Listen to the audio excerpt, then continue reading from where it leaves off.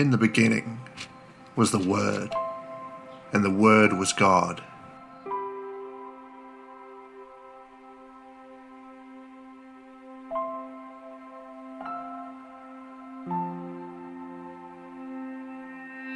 Through him all things were made. In him was life, and that life was the light of all mankind. The light shines in the darkness,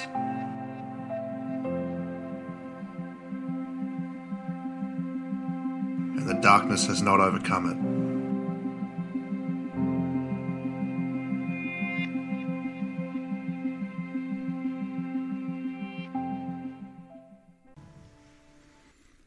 Church, Jesus is freedom. He is freedom. Everything about the Lord Jesus brings and presents freedom. Freedom just might be the most misunderstood form of reality that there is.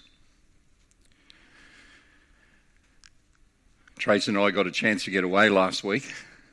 It was awesome. Thank you for that privilege. We went up to Cairns and we made our way back to a little beach just north of Mission Beach. Trace had found a couple of cottages there, and it was very, very remote.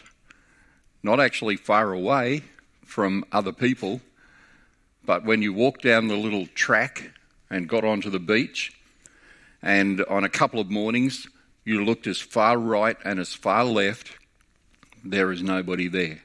You kind of know just over the headland is Mission Beach, and there's probably people walking along that beach all the time. But where we were, and you look at that unique beauty. And I remember a couple of conversations along the way. Where can you go in the world where it's this beautiful? And we can just go a couple of hours up the track. We can go 20 minutes in another direction. You can look out your backyard and it's beautiful. But I remember just the sense of tranquility. And I knew what the passage of Scripture was for this weekend. And it's not hard to think, Lord, you are just magnificent. Jesus, what a beautiful name. And the freedom of being able to be on that stretch of beach and just enjoy that. For every piece of stone, every piece of coral, every bit of driftwood that's come from somewhere. And it seemed like there was just no litter. God enabled this to happen. Every bit of sand. Jesus is freedom. The noun in the Google dictionary says freedom is the power or the right to act, speak, or think as one wants without hindrance or restraint.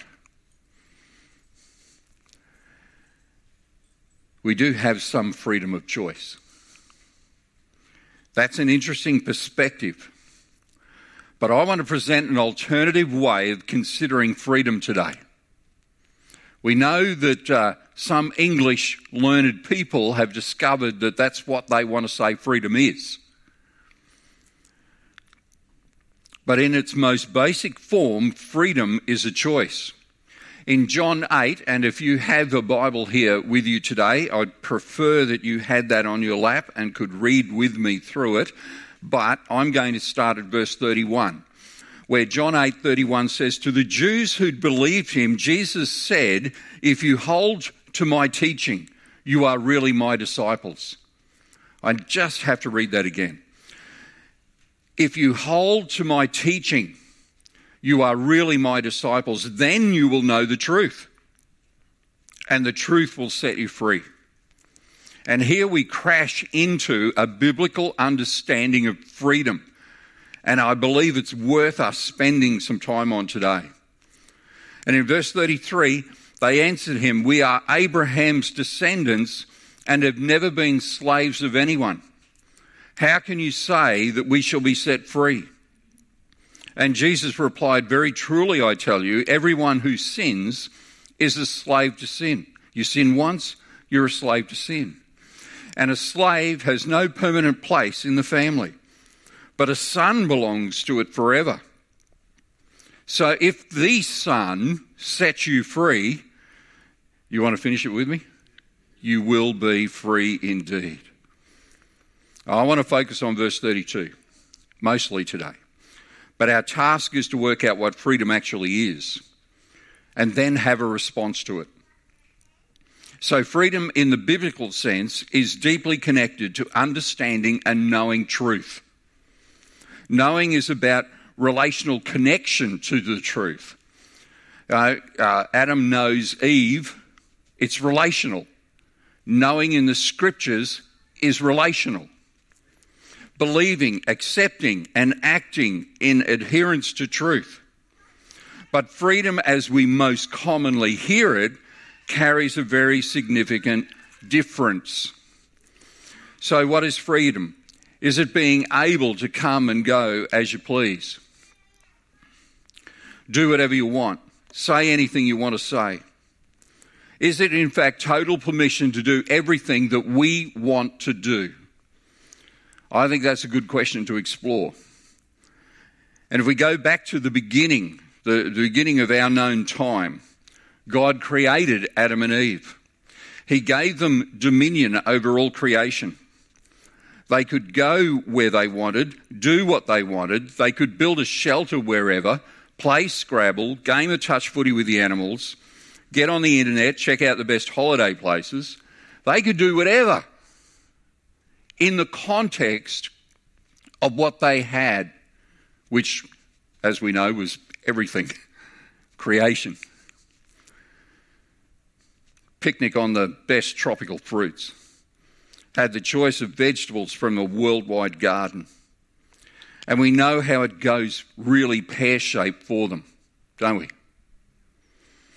God told them not to eat from the tree of the knowledge of good and evil, but they went ahead and did it anyway. And sin entered the world, and death became a new reality for the human race.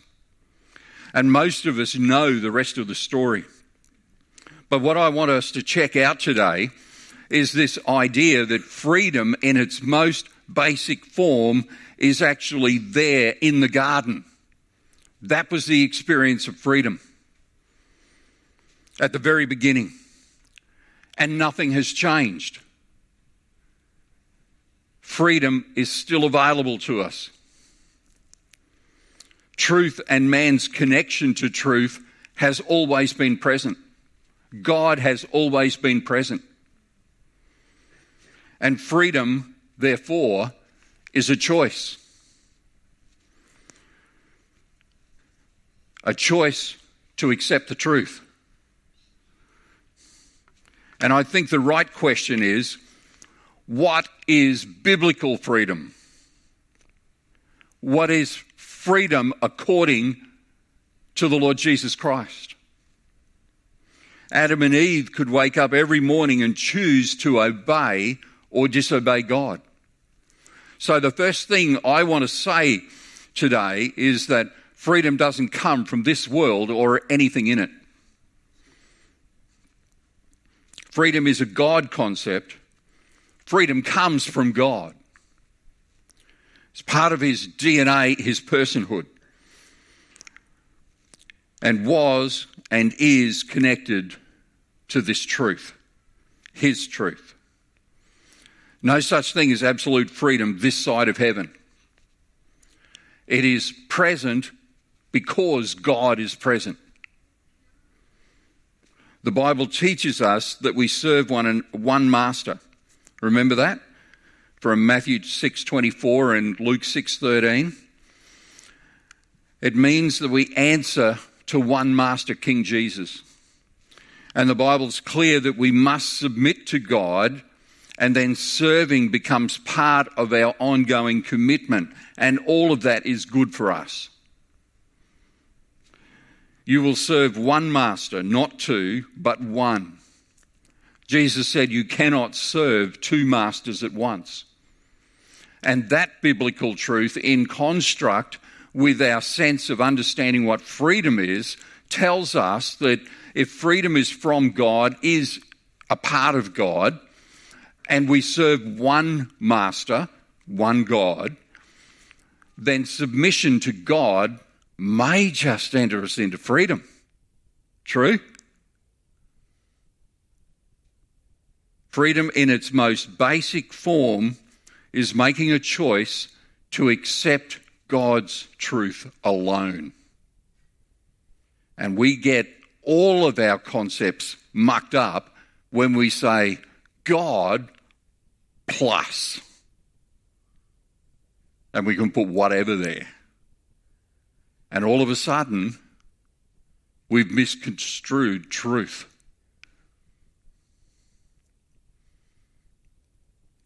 Freedom in its fullest form that any of us can achieve in our lifetime is the result of making the right choice to follow Jesus and accept his truth only. And I want to say freedom comes in two stages. The freedom to choose God's way, make that choice. Then to continue on in that freedom, you have to make the right choice to live according to God's way. It's a choice to follow in God's ways daily. And if we go back to the garden in Genesis 2:16-17, God said not to eat of the tree of the knowledge of good and evil.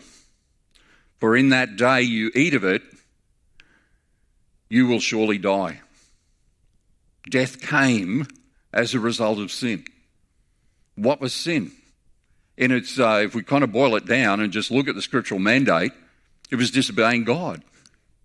It was not following in God's way. It wasn't that God just made some mystery. He gave instructions, made it clear, this is how you should live, and you will live in freedom.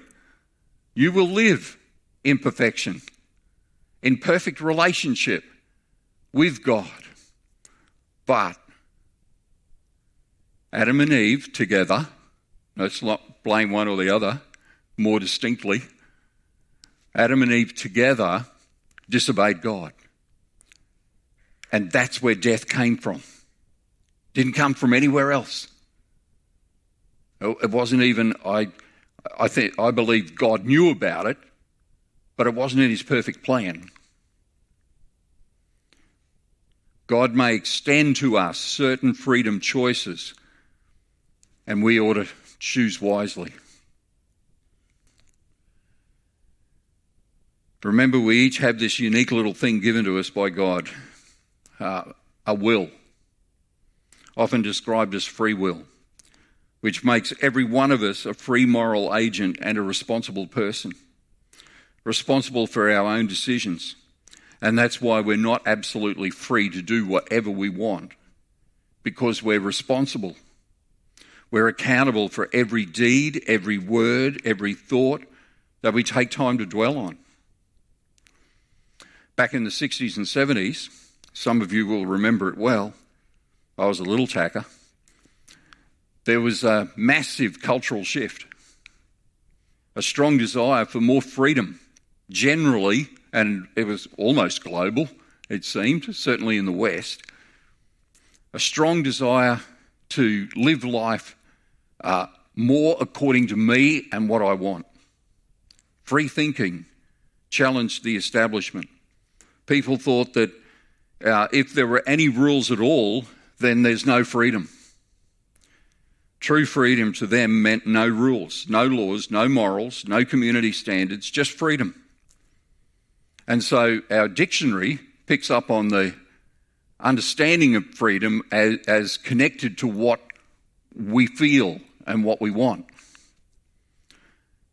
And a lot of people did do whatever they liked and began living very open and free. It led to free love, free drugs, free sex, free lots of things, free everything for some.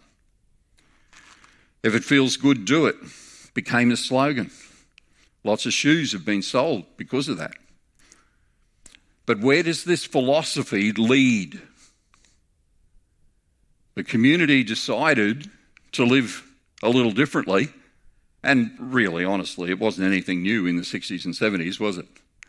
Just had a new colour. It seems like we're all dealing with the consequences of that so-called freedom. Now we have a higher rate of divorce, pornography and sexual abuse, and very unbalanced view of responsibility. And the downward moral and ethical spiral has continued. This desire to live freely exposed a selfish generation, and we now live under the consequences of that. And it continues. The further we move away from God's principles or God's way, the more we ignore God's standards and set a path for our own sense of freedom, the more we see the consequences or the damage that appears in our society. Part of the repercussions is that we have significantly higher spending by our government in its social programs, just to try and bring an equilibrium, to help with the byproducts of some of what has developed in the name of freedom.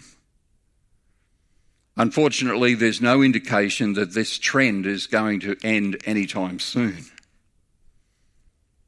And to play devil's advocate, and I think this is totally silly, but it will illustrate what can happen when we take responsible choices too lightly. Suppose a couple of us, any two of us, me and anyone, go into partnership and we buy a rowboat. Each of us, we contribute and maybe we pay half the cost. Then we draw a line in the middle of the boat. We get in one day, it's a beautiful day like this, and we start rowing out to sea. We go past Magnetic and we can't see land. And just as we get outside of land, I pull out my battery drill and I start drilling holes that I call freedom holes in the bottom of my end of the boat. And when you start screaming that my freedom is sinking the boat, I respond by saying something like, but I have a right to express myself on my end of the boat. And you have no right to censor my creative and freedom-seeking expressions. You hear where I'm going? The question is, when does my freedom become our sinking downfall? As soon as I make a decision to get that drill out and put the first hole in. And after that, it's just more holes. And it's faster downfall.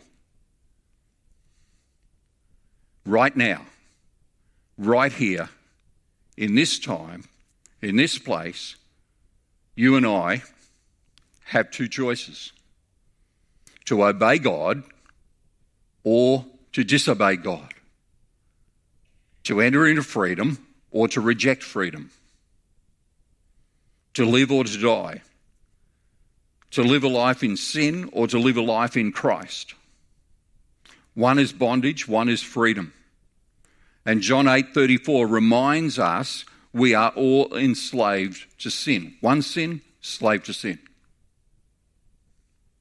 Adam and Eve, first sin, world, slave to sin. You sin once and you're captive to it. So you need a way to get free.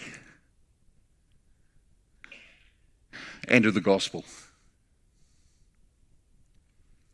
That's what it means to have freedom. Being free from the result of sin. To live a life in sin or to live a life in Christ.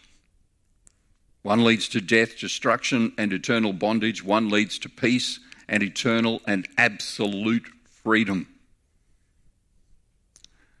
Not a difficult choice. Or is it? And how do we live in freedom? How do we go on? That's another choice we make daily. We have a choice. We can either whinge and complain about the times we live in, or we can seize the opportunity. It's not enough for us to criticise postmodernism. Probably doesn't cut it to simply say that the world is getting out of control and we don't like it. Because if we are indeed free, it's because we have discovered, know and accept God's truth. We accept what God says is true. And we must proclaim this truth that our world, our neighbours, our culture, our society absolutely needs to know about. True? Dan Kimball, a pastor, said, "The great thing about post-modernity is the vacuum that exists for truth. And we have the privilege and opportunity to fill the vacuum." Are we willing to proclaim the truth that we know so others can know real freedom? John 8:32 states, "Then you will know the truth. If you hold to my teaching, you are my disciples. Then you will know the truth. And the truth will..." It does, doesn't it? The truth. And truth equals gospel. The truth about God. The truth about Jesus. The gospel brings freedom. And here's the thing that I just put as a little tack on, and you won't find it anywhere else. Look at the billions of people who are looking for freedom. Look at the thousands that you may have intercepted in your lifetime that are looking for freedom. Look at the people escaping New South Wales, looking for freedom. Outside of Christ, they just will never find it. And that's the truth. Real freedom does not come from experiencing a truth. Our own subjectivity, even getting a slice of Christianity, even having what you would recall as a baptism when you were 12 or 13 or 16 or 21, that just may not ever have solved the issue. Because discovering, accepting and choosing to live in God's truth, choosing to obey, accepting Jesus, obeying Jesus equals truth. And if that's stopped along the way somewhere, you need to go back and say, what changed? Or did anything happen back then anyway? But I want it to happen now. And I want to know you, Jesus. Remember? Knowing, experience, relational, connection. And when you know the truth, you will be free. It proceeds out of knowing the truth, not a fad or an idea or some preacher getting up and saying, you know, there are ways that you could enter heaven one way. Notice that our scripture does not say, and you shall know truth. It's very specific. You shall know, what's the word? The truth. God's truth. Freedom does not come from a world without limits or without truth. It comes from discipline and submission to the truth. A clear and cognitive submission and agreement that God is right, I am not, and I'm the one who needs to change. A decision to agree with God and accept his way. In the book of Philippians, Paul described himself as a slave of Jesus Christ. And he also stated that he was content. I think that's a kind of really important part. Freedom, contentment. How can a slave be content? Only by surrendering his self-liberty did he know true freedom. I think it'll be helpful to look at this expression in Philippians. I think we've got it here.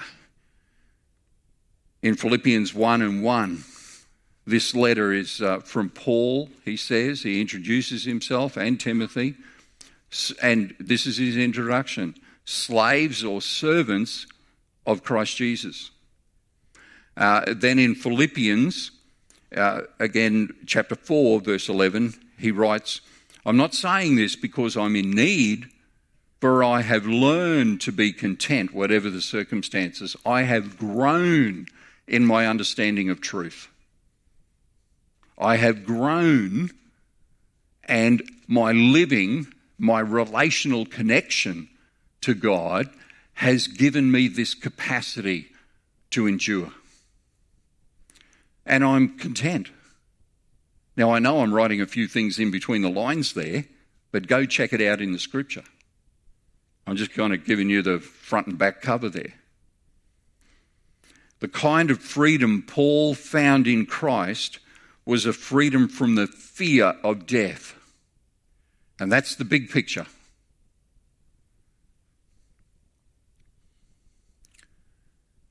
Freedom from aimlessness. Freedom from death, hell, and judgment. So if anyone wants real freedom, we can experience it when we know the truth. Because the truth will set you free. The way to know that truth and experience real freedom is by surrendering your will to the will of God. Choosing God's way. And for someone who's tried to live that way for quite a long time now, you can see the wrinkles up close. It's not easy, but it's the right choice, and it's a really good choice. And the significant difference is I have a faith and a hope that God is faithful. And I choose no other way. Your choice is your choice. I've made mine. Surrender to Jesus.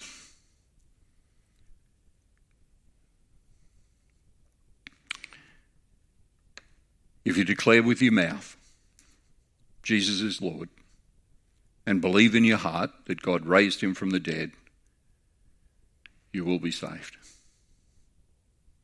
I love Romans 10:9. It's kind of at the back end of the Roman road if you use that for a gospel presentation. Knowing the truth, believing in the truth,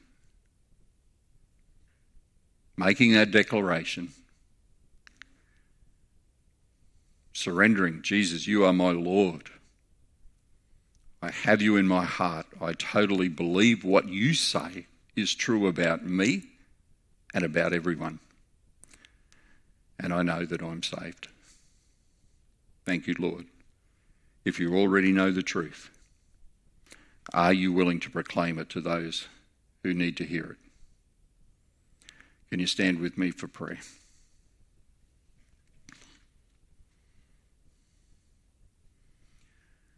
Father, we declare that your truth is the truth. There is no other. And we thank you so much for the Bible. We thank you for the authorship, for its perfection, for the way the construct of the Scripture points always and only to the person of Jesus. Father, you sent Jesus to show us how to live in freedom. And I'm sure he got blisters. And I'm sure maybe he got a cold now and again. It doesn't tell us. But he lived amongst people as a man, yet without sin. We aim to live like Jesus, to adopt his character. And the only way we can do that is surrendering and allowing your Holy Spirit to teach us. So we submit right here, right now, Lord, we submit to your holiness, to your sovereignty, to your truth, that we might experience real freedom. This is our prayer. Awesome God, hear our prayer.